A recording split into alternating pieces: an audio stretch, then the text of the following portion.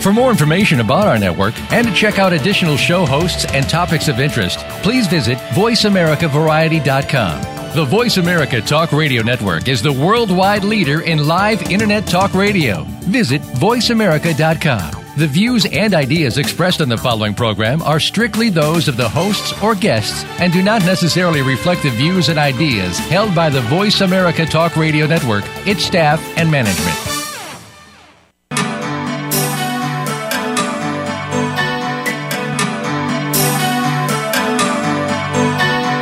Welcome to Dr. Carol's Couch with your host, Dr. Carol Lieberman. All comments, views, and opinions are solely those of Dr. Lieberman, her guests, and callers. Now it's time to have a seat on Dr. Carol's Couch. Here's your host, Dr. Carol Lieberman.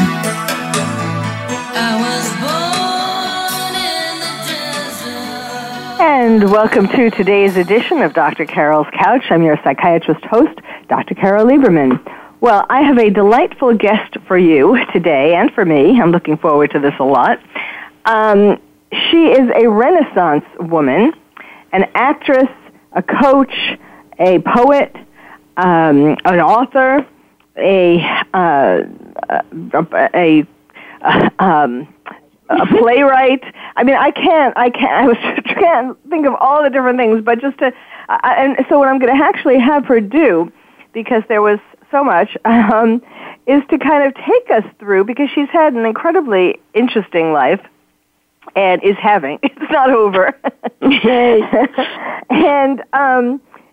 each of these books and each of the things that she focused on, actually is represented in each of these books, and then we can kind of get to have sort of a little bit of each part of her, just to kind of mention a few things.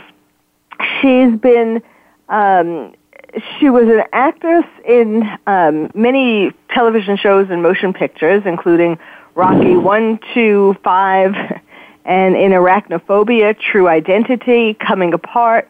And then on television, she's been in ER, Murder, She Wrote, The Heidi Chronicles, Beverly Hills 90210, Knots Landing, Falcon Crest, and 79 Park Avenue. She also acted on Broadway in Richard III and Morning, Noon, and Night. And also one of the things that she was commissioned by the Kennedy Center in Washington, D.C.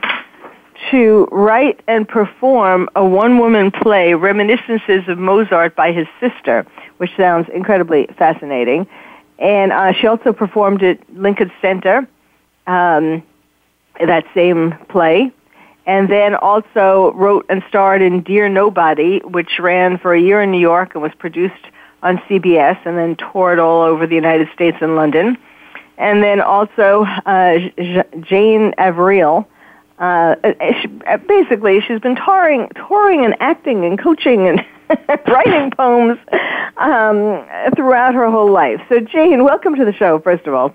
Jane, well, what a wonderful introduction. I'm so pleased to be able to have said that I did all that so it can sound so great, and I'm like impressed because I'm constantly rediscovering my identity. Well, it's Jane Marla Robbins. So, Jane, why don't you start with taking us back to your childhood, where you were born, everything, like what inspired you to do all of these things and so on? My mother, hard to believe, named me Jane Marla Robbins because she thought it was a good name for an actress. No, she was not an actress, but you're a shrink. You understand? It is a good name. I was wondering whether it was a real name. It is a good name for an actress. I think she wanted to be an actress. She wanted to be a star. She wanted to shine. She wanted to have an identity. And suddenly here she was at 19 with a kid. So by some fluke, I also had some acting talent, or I was just so determined to get her attention that that's what I did. Mm-hmm. But what was the usual childhood trauma is, I think, expressing myself in characters, even if it was at an all-girls camp where I played Malvolio in Twelfth Night, or Richard II himself at a school in New York. I had all this passion, all this need to express the human condition.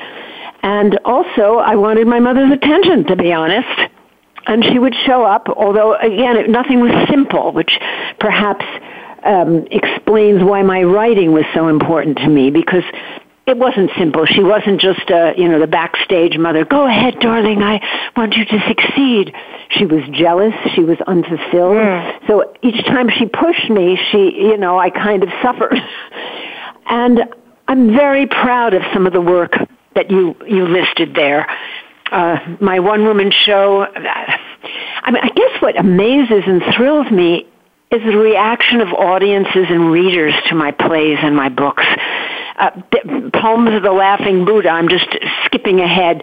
The fact that people email me and say, I woke up depressed and I picked up your book again and it made me happy, or I was laughing, and I'm like, I don't know where that gift comes from. Oh, that's my father. Okay, he had a wonderful sense of humor. And I think we all used it to survive. So I love that I'm focused on laughter at this holiday season, because it seems to be helping so many people. I have clients who come and, are sad for whatever reason. And an acting technique can just turn that depression around. Because obviously an actor may show up at a theater, his mother could have died, and the next thing you know, he has to be on stage looking and feeling self-confident and joyful. Okay, so I skipped ahead, but as I mentioned to you briefly, as we said good morning just before the show went on the air, I'm reading a book by a man named Harvey Mindus, who actually taught me some psychology at Antioch, where I studied briefly. Except that then I wrote a play about Carl Jung's wife and mistress instead of becoming a Jungian psychologist. So what can I tell you? But he talks about laughter and a sense of humor being non-linear, inventive, not the norm, that what makes us laugh is something unexpected. Yes, I remember a teacher giving an example of that in school, saying, what if I told you that a man slipped on a banana peel? And, of course, the class broke out in laughter. And that was the point she was trying to make, that, you didn't expect me to be talking about saying something like that, and so it's particularly funny. Surprise. I mean, it's what keeps us alive. I guess that's the thing I'm most passionate about. I've been teaching veterans acting techniques to help them with their job interviews. And I realize when people get jobs, or when people sell a car, whatever the selling is, it's because they have that you have when you meet them or you hear them, you have a sense that they love their life, that they're living fully. And of course, I think that's what everybody really wants to do on this planet. You show up and at the end of my life, can I say I lived fully? Can I say I understood joy and that I was fully myself? So, okay, have I digressed? Should we go back to my childhood? Doctor? Okay, let's go back. First of all, I find what you said originally about your mother, who wanted to sort of live vicariously through you and push you to be a great actress. Then the more successful you became, the more complicated that was, because the more she was jealous of it. Yes. Sad but true. But the good news is, or the odd news is, that when my father died, Christmas Eve, hello, and then she married another man who had a dream for ending world poverty. And my mother, even though she seemed to be a huge women's libber, and my father had forbid her to earn 1 penny, and she was probably a very brilliant woman, she and her second husband developed something called the Trickle Up program, which they went to 104 countries and dealt with the poorest of the poor and would give them $50 to start a business. 5 people had to have gotten together with a plan. And eventually she was in People magazine because they raised millions of dollars from the Netherlands, from anyone she went up to. She asked for money for this because she always had a goal, and thank God the goal wasn't me then. It was this foundation, and she's been dead 6 years, and it's still flourishing and helping people all over the world. So it's funny how ambition that gets stuck in us, suddenly we'll get, maybe it was the sex of the second marriage that, released the energy so she could focus and be all that she could be.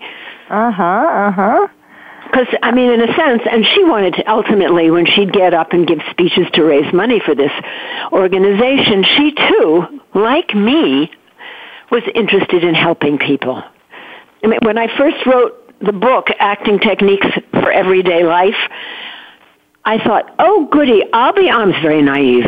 I'll be on talk shows, and then I'll be discovered, and then I'll be a star, and then my mother would love me, but I left that part of the equation out because it took me a long time to realize that.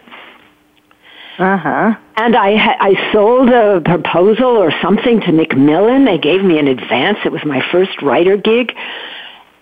And then they went bankrupt. And it took me 10 years to find another publisher. And in those 10 years, here's how I changed. I suddenly realized that teaching acting techniques wasn't just to make a buck or to be on a talk show to be discovered as an actress. It was to help people, and that helped. That makes my life full of joy. When I see people's lives change and get better and people get happier who are miserable, it makes my day. Doctors can say that's ego, altruism is only ego. I don't care. It still makes me feel good. It makes me want to get up in the morning. Well, let's talk. That book is really fascinating. Let's talk about it. This is you have. Let me just read the categories, the chapter, not the sections of the chapters. There are chapters underneath each of these. So, prepare like an actor, nuts and bolts techniques, more tricks of the trade, and real-life challenges. I was reading some of the real-life challenges, and I think they're very good to sort of use as examples of what you mean in the earlier part of the book. Do you want to tell us some stories of people who you have helped in this way through the different acting techniques? Sure. Well, I'm going to start with sense memory, which is the first one of those nuts and bolts techniques. By the way, when I was trying to sell the book, a publisher, who shall not remain nameless, it's always so painful when anybody rejects me, and what if I had millions of auditions in my life? Anyway, she read the book. It was before I had added the thing I'm about to share with you. And she said, well, I'm sure you're a wonderful coach, but I can't believe these techniques work. And so I went and I found scientific experiments that were being done all over the world proving that these were not, oh, she's just a blonde, flighty actress with not a brain in her head. What a scam this is. No. Hospitals are using sense memory now here's one of my favorite studies. Harvard, UC Davis let me tell you what sense memory is first and an example of it. Marilyn Monroe, even, on the set of The Prince and the Showgirl, which was a movie she was producing and starring in with Sir Laurence Olivier, when they arrived in London, her first scene, she was so intimidated at the thought of working with this great classical actor that when the camera went on her, she totally froze. She had her acting coach with her, and Paula Strasberg said, oh, Marilyn, just use, in essence, sense memory. So you are going to be using Coca-Cola, so you'll use your senses. You'll maybe feel the bubble dip your nose. You'll taste how sweet it is. You'll feel what it is like going down your throat, or you'll smell it. Another sense memory she also used to substitute for Olivier, who was very angry at her, Frankie Sinatra, because Marilyn was having an affair with Frank Sinatra at the time. So just thinking about his body, and who knows, whatever they did, lit her up like a Christmas tree. You see that opening scene? And the irony is she totally outshines Olivier in that movie. And that scene. So how do people use this in real life? Well, particularly at this holiday season, people come to me and, I have to go to a party and I'm so shy and I don't know what to do.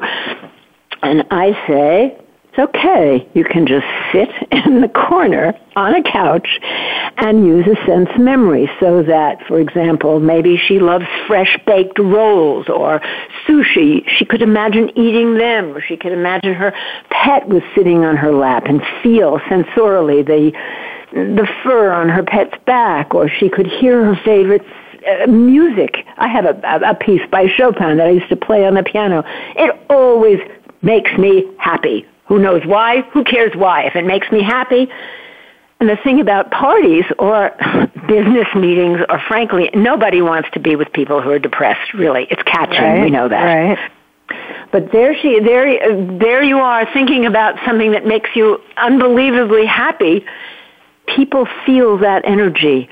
And the wonderful thing about a technique like this is that it's a secret. Nobody knows what you're doing, right? I mean, you're sitting there looking like a normal person. They don't know that your dog is licking your foot or whatever you're using. So this sounds silly. This is the technique that Harvard Medical School actually studied. They had 4 groups. I'm mixing it up also with UC Davis, because in both studies they tried the doctor saying, here's what's going to happen. They tried a nurse holding the patient's hand. These were all invasive, high anxiety surgeries that did not require general anesthesia, but only topical. So the doctor could be there, the nurse could be there. Another group were given music, which also changes the brain waves. But the group that got the guided sensory imagery, in other words, maybe it's the beach that calms somebody down. This is amazing to me. Those groups that got the guided sensory imagery, that's what they call it in hospitals, they had less pain medication they needed. They had shorter hospital stays, less anxiety, less pain medicine. I mean, the whole thing seems extraordinary to me. And there was one other thing. Less blood loss, 150 cc's. And the hospital stays were 28 hours less. Yes. So I guess why this thrills me is that we have our own medical, research team inside of us to find those things that make us feel strong and healthy or joyful. I mean, I've been reading up on laughter. The physiological benefits of laughter Marla, Jane, Marla. Yes. We need to, you probably didn't hear the music, but we need to take a break now. I'm talking too loud. Go, I guess we have a break here. So sorry. All right, well, it's all very exciting and empowering, but we do need to take a break. So I'm ready for a break. I'm going to take a cough drop. Go. My guest is Jane Marla Robbins. You've been hearing about, as I said, she's a Renaissance woman. You're beginning to hear about some of these different things. You're listening to Dr. Carol's Couch, and I'm your psychiatrist host, Dr. Carol Lieberman. And stay tuned because we will be right back.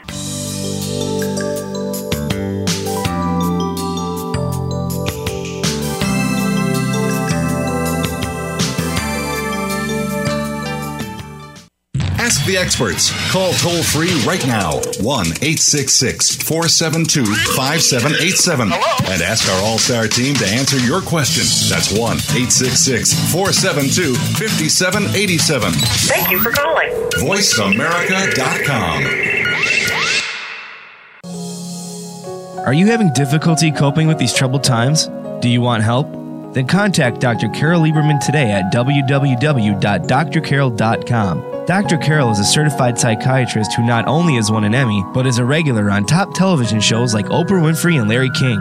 She's here to help you through books, CDs, and helplines. Having trouble relaxing? Check out her relaxation CD. Has the fear of terrorism crippled your life? Call the terrorism hotline.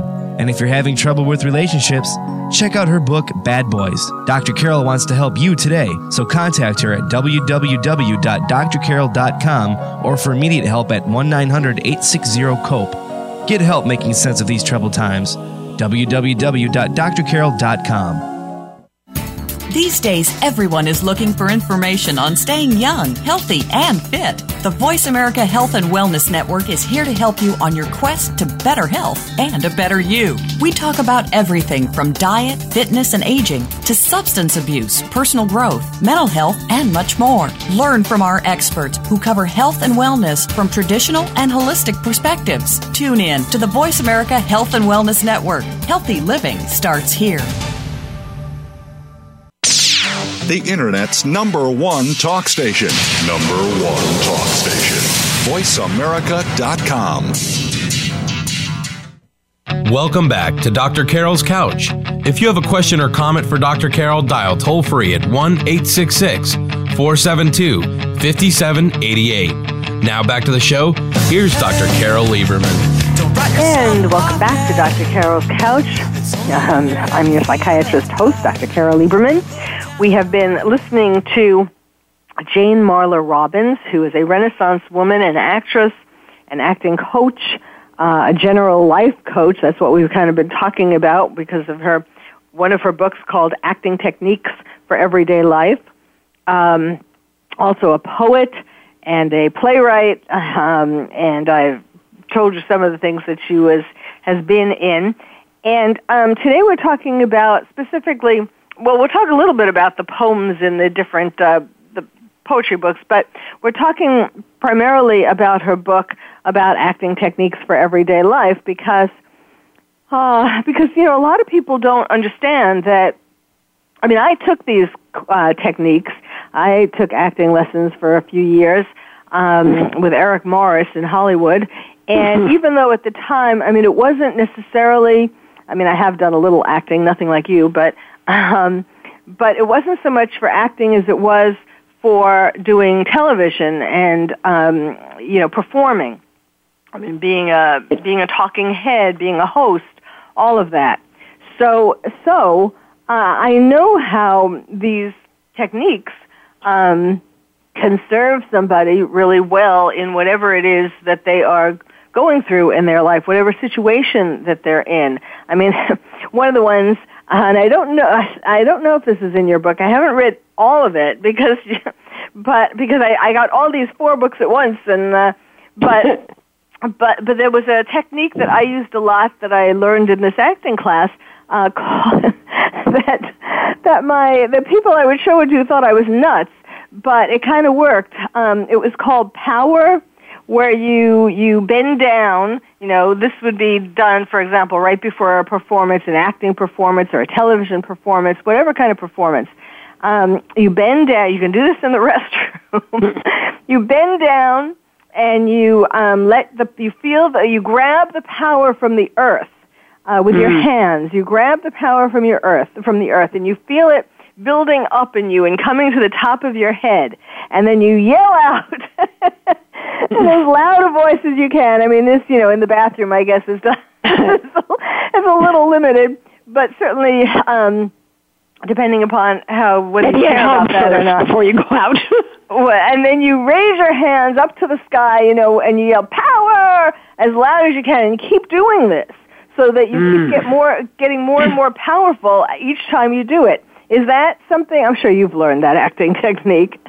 There are so many. I mean, that also reminds me of somebody who was very scared of men. She had been molested, and she and I worked on playing the lion, which is not unlike that you feel. Of course, lions have four legs, 4 feet where you can take the power from. And then the roaring like power, the way you would scream like a human on 2 legs. And she suddenly felt in touch with her power, so she was able to go out with men. It's not like she roared at them and tried to bite them. It's just that suddenly her body wasn't a victim's body anymore. So that's a lot what you're talking about. Also, there's a chapter in the book about posture because, as modern science has shown us now, every single posture that our body takes creates a different chemical reality. So if you're playing the Hunchback of Notre Dame or the Elephant Man or Bridget III and you're bent over, this will actually make you depressed. Just the way it's sunken, people's hearts have been broken and they're kind of bent over and their shoulders are moving forward. On the other hand, again, it's a Harvard study. If the shoulders are not squeezing your heart area where courage resides, the word for courage comes from the French word heart. So right there, if one opens one's heart, the chemicals that start flooding your body are all of self-confidence. So if you're going into a meeting, you want to make sure, and that's all part of this psychophysical, I was going to say revolution, but the sad thing is, people still don't believe there's a psychophysical reality when we get sick. And I'm not trying to change anybody's belief system. All I'm doing is saying that in real life, to know what physical posture creates what feeling is really useful. Yes, absolutely. So tell us some other examples. Okay, so one of my favorites is, I'm thinking of a doctor who was most amusing in our sessions. And then he said he had to go to a business social gathering, and he just clammed up. And he had a delicious sense of humor. And I remember asking him if he could invent or come up with a symbol for his sense of humor. And actually, it was something from a New Yorker cartoon or something years ago where there was I don't know if you remember, a bigelow on the floor and there was this man screaming at some outrageous, it was always funny. And I said, well, if you can take that image and put it on the floor wall and have it feed you, in other words, this was an archetypal image for him. It always made him aware of whatever the energy of his sense of humor was, it just came alive when he thought of that. Uh-huh. And he goes to these meetings now, and he sees that I also had him imagine it was in a little walnut in the middle of his heart. So its energy was actually pulsating, so he wouldn't forget.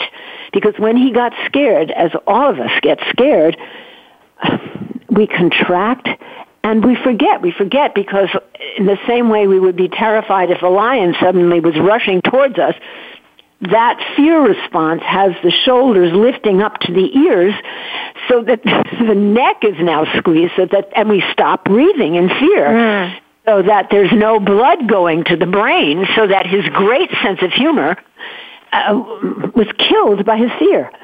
But the relaxation that occurred when he just saw this crazy image, it could be Bugs Bunny going, that's all, folks. That actually works for me. Now, obviously, these are techniques that I needed to learn myself, or I probably wouldn't have figured out they could help other people. As I say, we teach best what we most need to learn. So right. Bugs Bunny works for me. Uh-huh. You can tell I have a sense of humor. All the people who read these books of mine and email me, thank you for making me cheerful. And yet, when I go into my fear, I freeze too. So I have an arsenal, and that's what I suggest to my clients, and that's why there are like 40 techniques in the book, because one, like sense memory will work for one person, and this magic walnut will work for someone else. The posture thing, another doctor, part of the preparation for an actor is, we do the physical body, we do the vocal body, we do the emotional body, we do mental, and I learned from one of my teachers suggesting a prayer as a preparation. And this doctor, funny, this is a doctor and a nurse story. The doctor, I said, you can pray, and what was another Harvard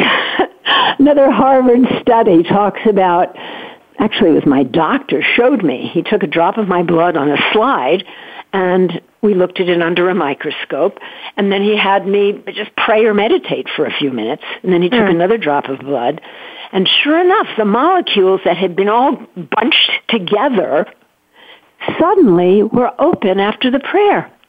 So this nurse, who now I know runs into the bathroom whenever she gets stressed in the hospital, all she has to do is pray to God, or it doesn't, I mean, this other doctor said, well, I don't believe in God, so I can't do that. I said, well, there must be something where you feel a certain awe, that there's some energy that's bigger than yourself. He said, well, yes, always when I help women deliver their babies.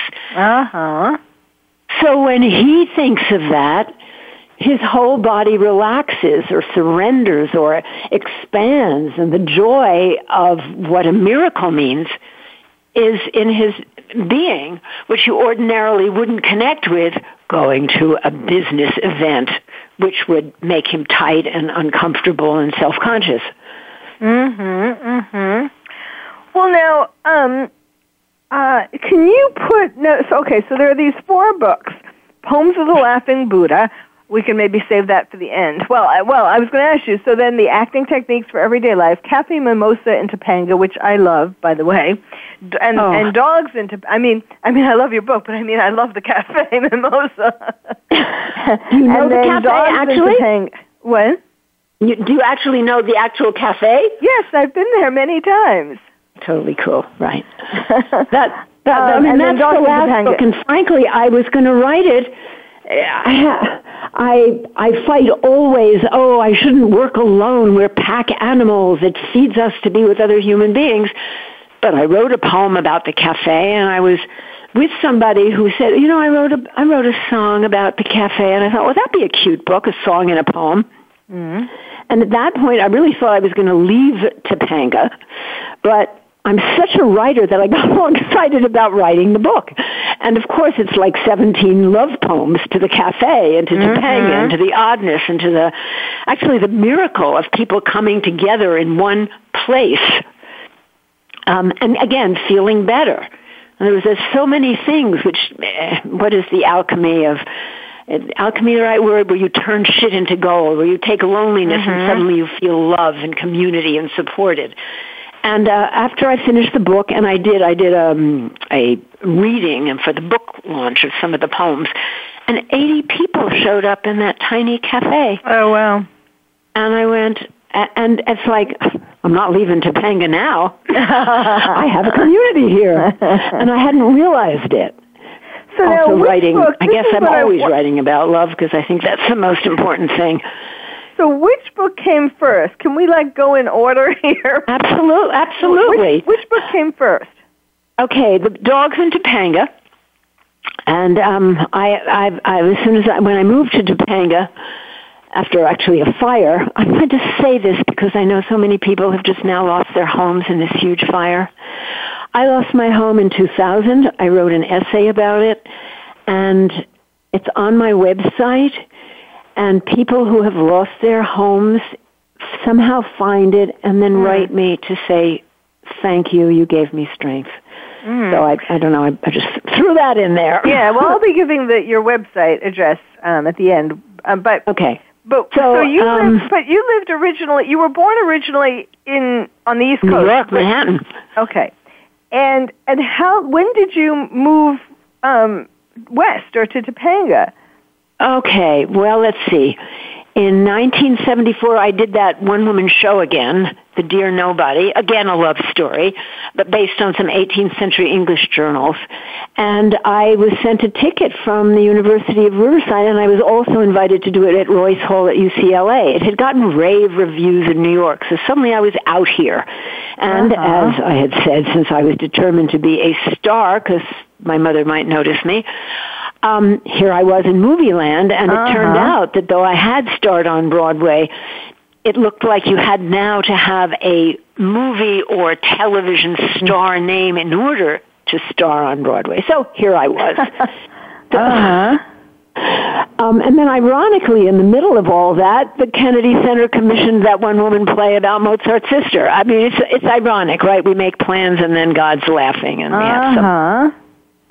So, and that's a love story also. It's about a brother and sister because Mozart and his sister were co-performers and geniuses when they were small kids together. But there was not room for a woman who suddenly grew up to be looking like a grown-up when you had this cute little short guy named Wolfgang. And the father said to Marianne, no, you can't play with him anymore.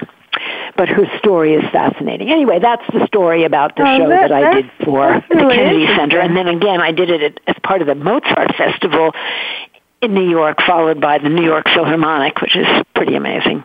By the way, it's almost 1:40, so if I'm going to be talking too loud and I want to hear the music, I thought I'd let you know I was actually conscious that that had to be done. The Mozart play, the story about his sister, is particularly relevant today. The whole issue of women being angry that men are, some women being angry that men are have outstaged them, no less, sexually harassed them or abused them or whatever.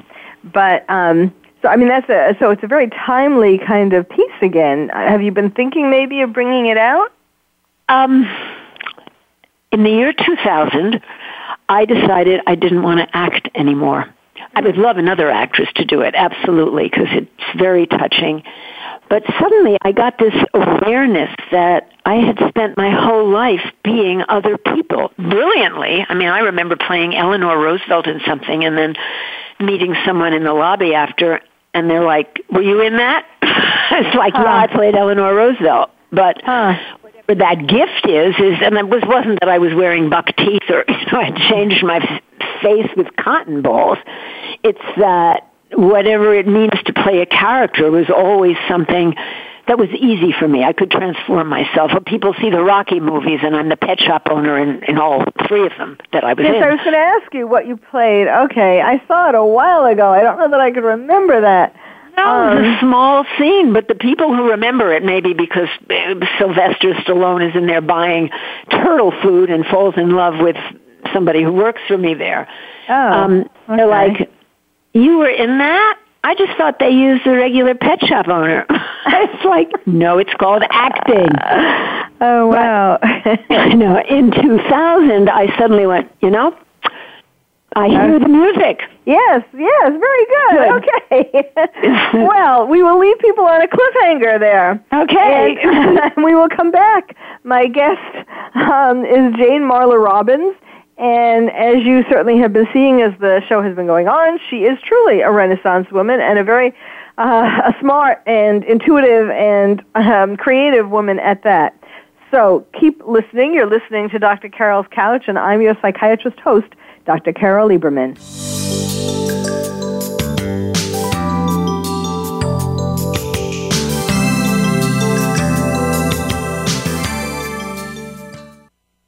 Ask the experts. Call toll-free right now, 1-866-472-5787. And ask our All-Star team to answer your question. That's 1-866-472-5787. Thank you for calling. VoiceAmerica.com. Are you having difficulty coping with these troubled times? Do you want help? Then contact Dr. Carol Lieberman today at www.drcarol.com. Dr. Carol is a certified psychiatrist who not only has won an Emmy, but is a regular on top television shows like Oprah Winfrey and Larry King. She's here to help you through books, CDs, and helplines. Having trouble relaxing? Check out her relaxation CD. Has the fear of terrorism crippled your life? Call the terrorism hotline. And if you're having trouble with relationships, check out her book, Bad Boys. Dr. Carol wants to help you today, so contact her at www.drcarol.com or for immediate help at 1-900-860-COPE. Get help making sense of these troubled times. www.drcarol.com. Now there's a new destination for video content, VoiceAmerica.tv. Just like our radio channels and so much more. Voice America Variety, Health and Wellness, Business, Sports, Green Talk, Power Up Motorsports, and Seventh Wave Network now have their own video channel components. Plus, check out exclusive programming, including movies, music, educational courses, science and history, current events, and short features. High-definition, premier quality programs available 24/7. VoiceAmerica.tv. If you think you've seen online TV like this before, let us surprise you. Streaming live. The leader in Internet talk radio. VoiceAmerica.com. Welcome back to Dr. Carol's Couch. If you have a question or comment for Dr. Carol, dial toll-free at 1-866-472-5788. Now back to the show. Here's Dr. Carol Lieberman. Don't write yourself And welcome back to Dr. Carol's Couch. I'm your psychiatrist host, Dr. Carol Lieberman, with a charming guest today, Jane Marla Robbins, who has been regaling us with her life and its and each of its little kernels of joy, from actress to playwright. Well, I don't know. I'm not going to say two because I'm still confused about what came first. But you, when we left, you were starting to talk about how in 2000 you decided that you didn't want to act anymore. You were tired of playing other people and you wanted to play yourself. So take us from there. I had already been coaching people. Everyone, because I had this huge success in New York, everyone was so surprised that if I wanted to make additional income, surely I would start an acting school for actors.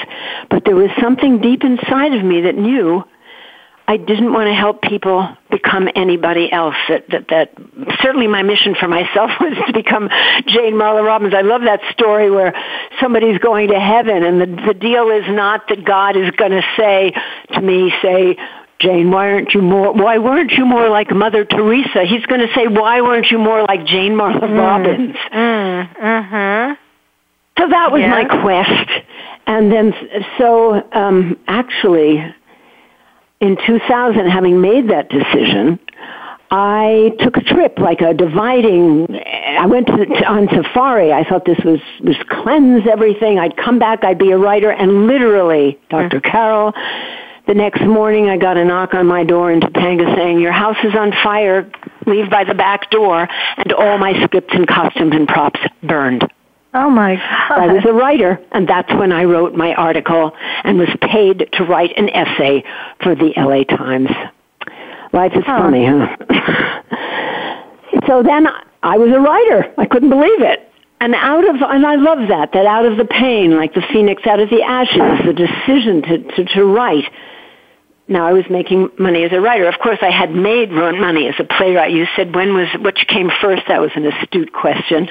I was bossing my poor little sister around as soon as she could stand, writing plays when we were growing up. And I think playwriting, acting, probably everything we do is an attempt to feel some control over a life where we ultimately perhaps do not have as much control as we wish.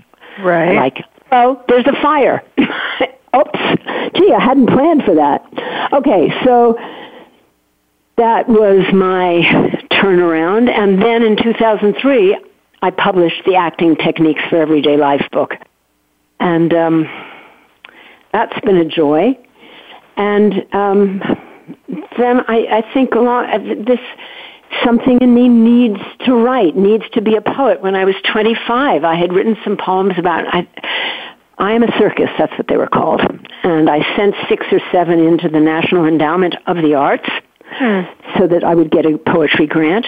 And I was a finalist. Now, at 25, I did not know that there were published poets who had won many awards who didn't even make finalists. I assumed it meant I had no talent as a poet, and I stopped writing poetry.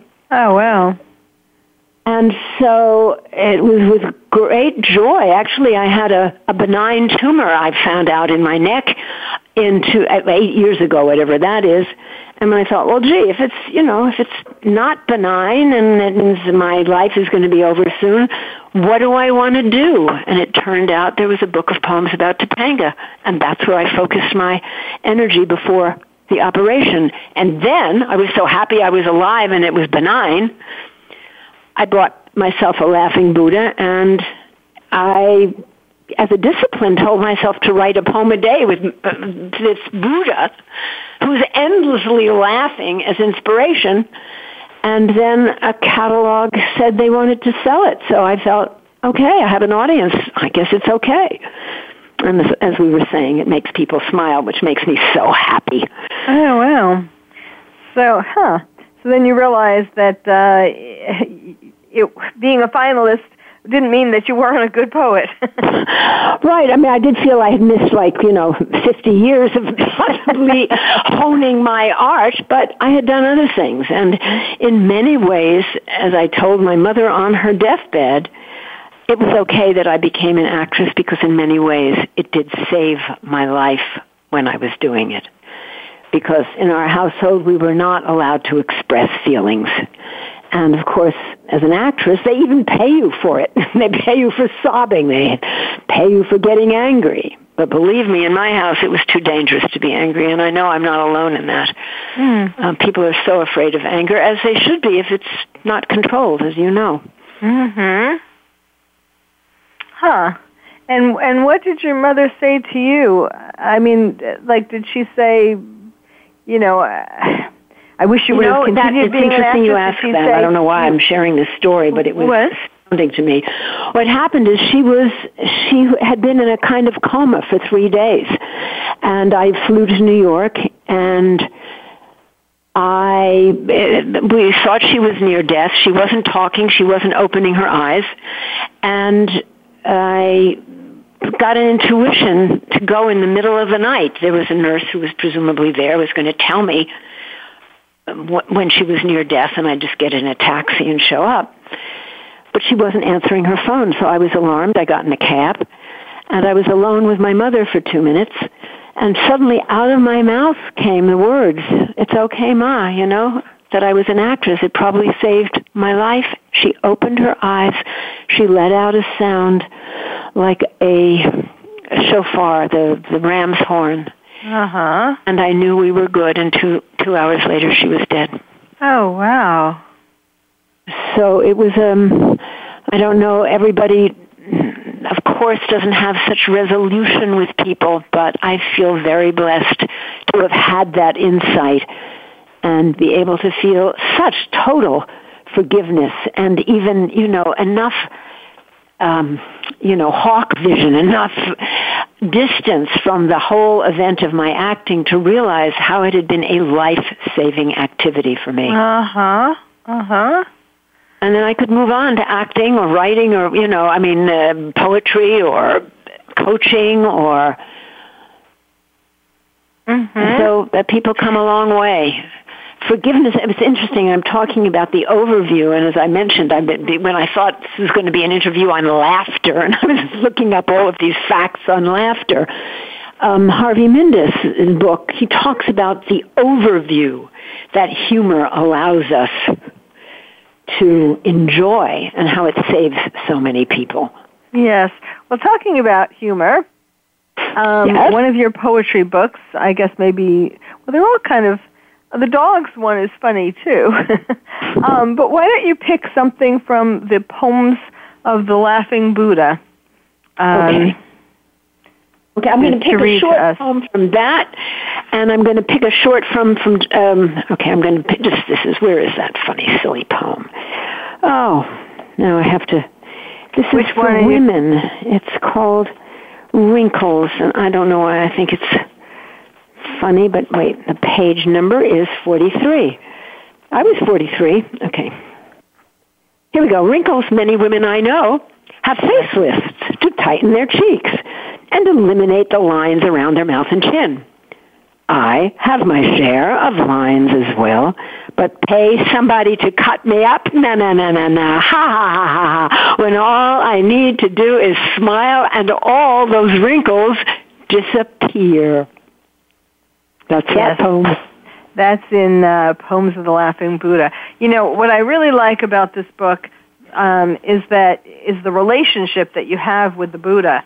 He was my teacher. No question about it. This overview we were talking about, it doesn't matter what happened. I looked outside and there he is laughing. Mm-hmm. You know? Mm-hmm. No matter what is going on. It's like, okay, rooster. Yesterday I bought a metal rooster for my garden. I'm going to do a shortened version of that.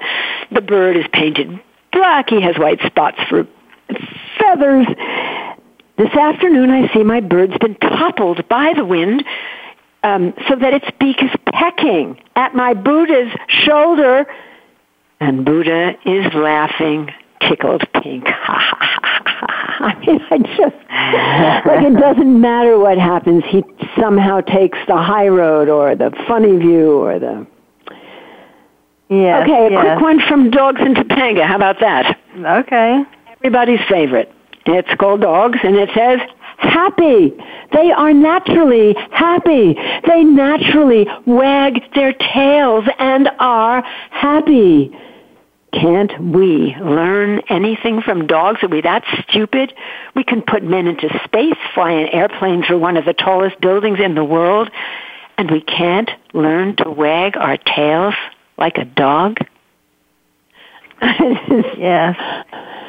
Yes. It's no people wonder always that point to that poem because I think it resonates with a deep part of us that knows our innate nature is joyful. Mm-hmm. Babies, 4-year-olds laugh 500 times in a day. Grown-ups, 15. I mean, yes. a lot, I think the trick is how do you retain that enthusiasm, that joy? And I guess that's what I found from the dogs that inspired that poem. And from just, I'm standing here in my little house looking out at this statue of Buddha and he's laughing. Yes. Oh, are you nervous about a radio interview? Nah, laugh. I mean, he is just joyful.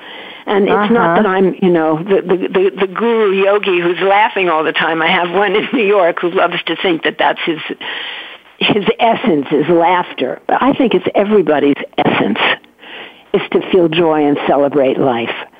Even when my house burned down, people would say, "Oh, you'll come out like the phoenix," and you want to punch them because you're in shock and you're grieving. But finally, it's amazing. Here I am again in a house with a laughing Buddha. And still in Topanga. I survived. I have my arms, my legs, eggnog, whatever I want here. Well, I want to make sure that we give out your website. So let's do that, because on her website you can find out a lot more about her books, each of these books. And you can also, find out. I mean, I know I mentioned it, but it's sort of it's all over the place, all of the different accomplishments that she's made. So you can kind of read that and, spend a little more time on that, to think about that. And what else? And also, of course, you can read about where she does her coaching and her different lectures that she's given, her workshops and all that, essentially all over the world. So that's another thing that I didn't really mention, speaking and workshops. So, Jane Marla Robbins, thank you so much for being who you are. I mean, I think the word that comes to mind is sprightliness. That going from one thing to the other and kind of making these decisions, or kind of having the universe make them for you, and then making something positive and beautiful in that part of your life. So that is really an inspiration. Well, you're an inspiration because I got to talk for 55 minutes about this stuff and be focused on the joy, which is a great joy. So thank you. Not everybody can inspire that. So we know you are unusual and gifted in that area, which is very valuable to the entire world. Well, thank you so much. And thank you all for listening. Did I? JaneMarlaRobbins.com. That's my website. I said we have to do it, and then I didn't do it. JaneMarlaRobbins.com. Jane, M-A-R-L-A, Robbins, R-O-B-B-I-N-S.com. All right. Well, thank you so much, Jane, and thank you all for listening. You've been listening to Dr. Carol's Couch, and I'm your psychiatrist host, Dr. Carol Lieberman. Thank you for joining us on Dr. Carol's Couch. Join us next week at 1 p.m. Pacific Time for another installment of Dr. Carol's Couch. We'll save you a seat.